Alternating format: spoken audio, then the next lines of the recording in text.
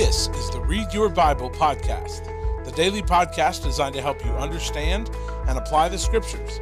Nothing will grow your relationship with Jesus Christ more than studying the Bible for yourself. I'm your host, Drew Tankersley, and for the next few moments, I want to invite you to join me as we dive into God's Word together.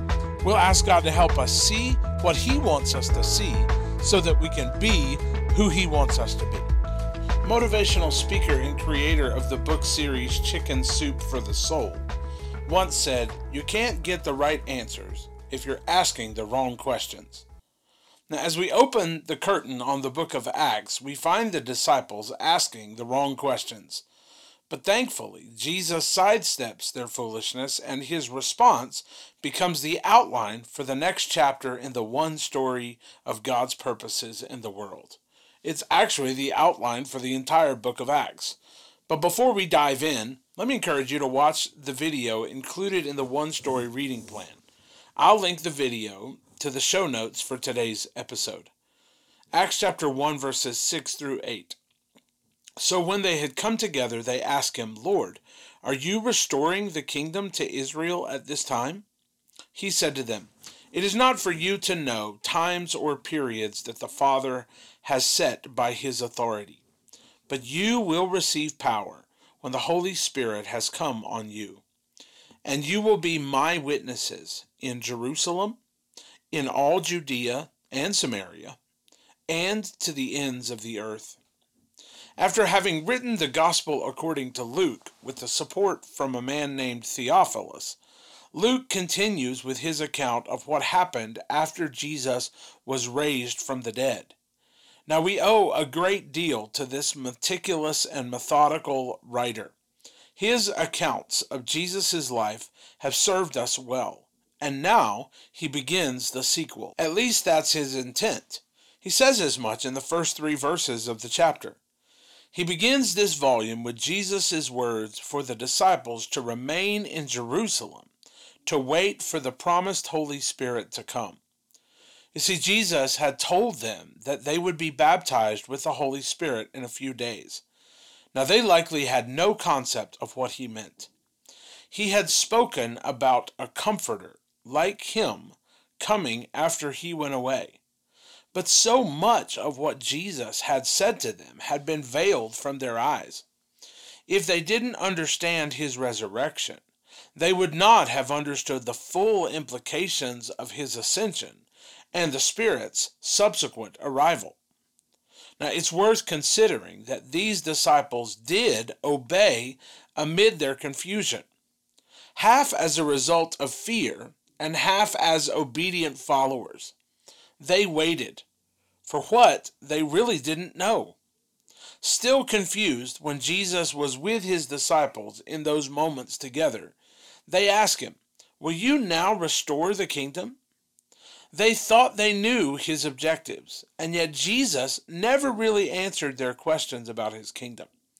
All of their calling and all of their expectations revolved around the fact that this Messiah was to be an earthly king that would rule from Jerusalem.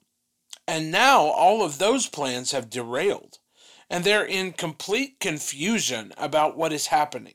And so they asked Jesus in their weakness, "Are you now going to restore the kingdom, just as we had hoped?"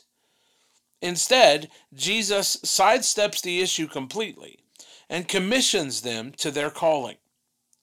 He basically says, it's not for you to know what God's plans are.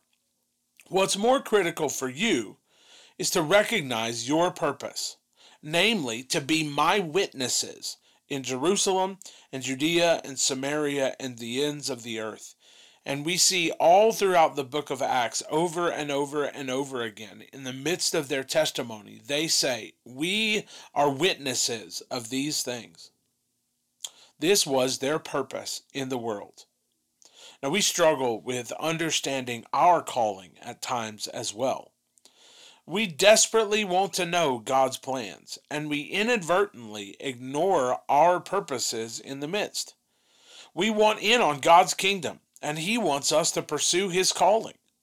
When we walk as the disciples did, somewhere between fear and obedience, it's natural for us to want to know all that God is planning. But still, like Jesus reminded the first disciples, it's more necessary for us to recognize our purpose. You see, what is natural and what is necessary are two different things at the moment. It's natural to want to know all that God intends to do, but we need to remember to focus instead on what we are supposed to be doing. We want to see the future, and God wants us to witness what He has done in the past. It's less about what we know and more about what we obey. These disciples wanted to know about God's future plans, but He wanted them to tell about His past resurrection.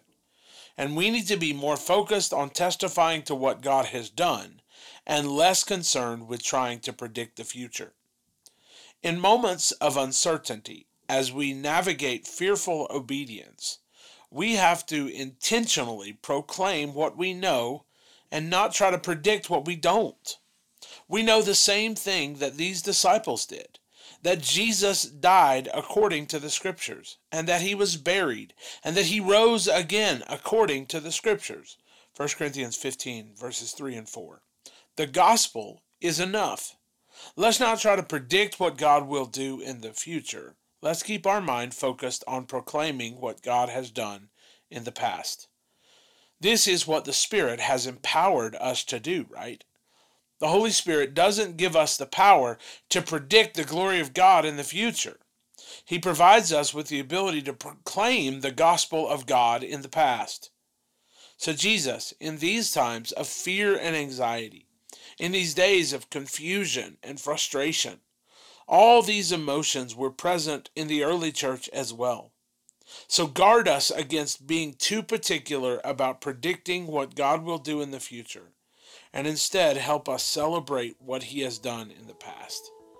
For that is enough. In your name, amen. Thanks for joining us today for the Read Your Bible podcast. For show notes to today's episode, please visit readyourbible.info. While you're there, you can listen to past episodes as well as access a host of additional resources designed to help you grow in your faith. It's all there for you at readyourbible.info. That's readyourbible.info. For more information about South Seminole Baptist Church, just go to southseminole.com. Join us again tomorrow as together we help you learn to read your Bible.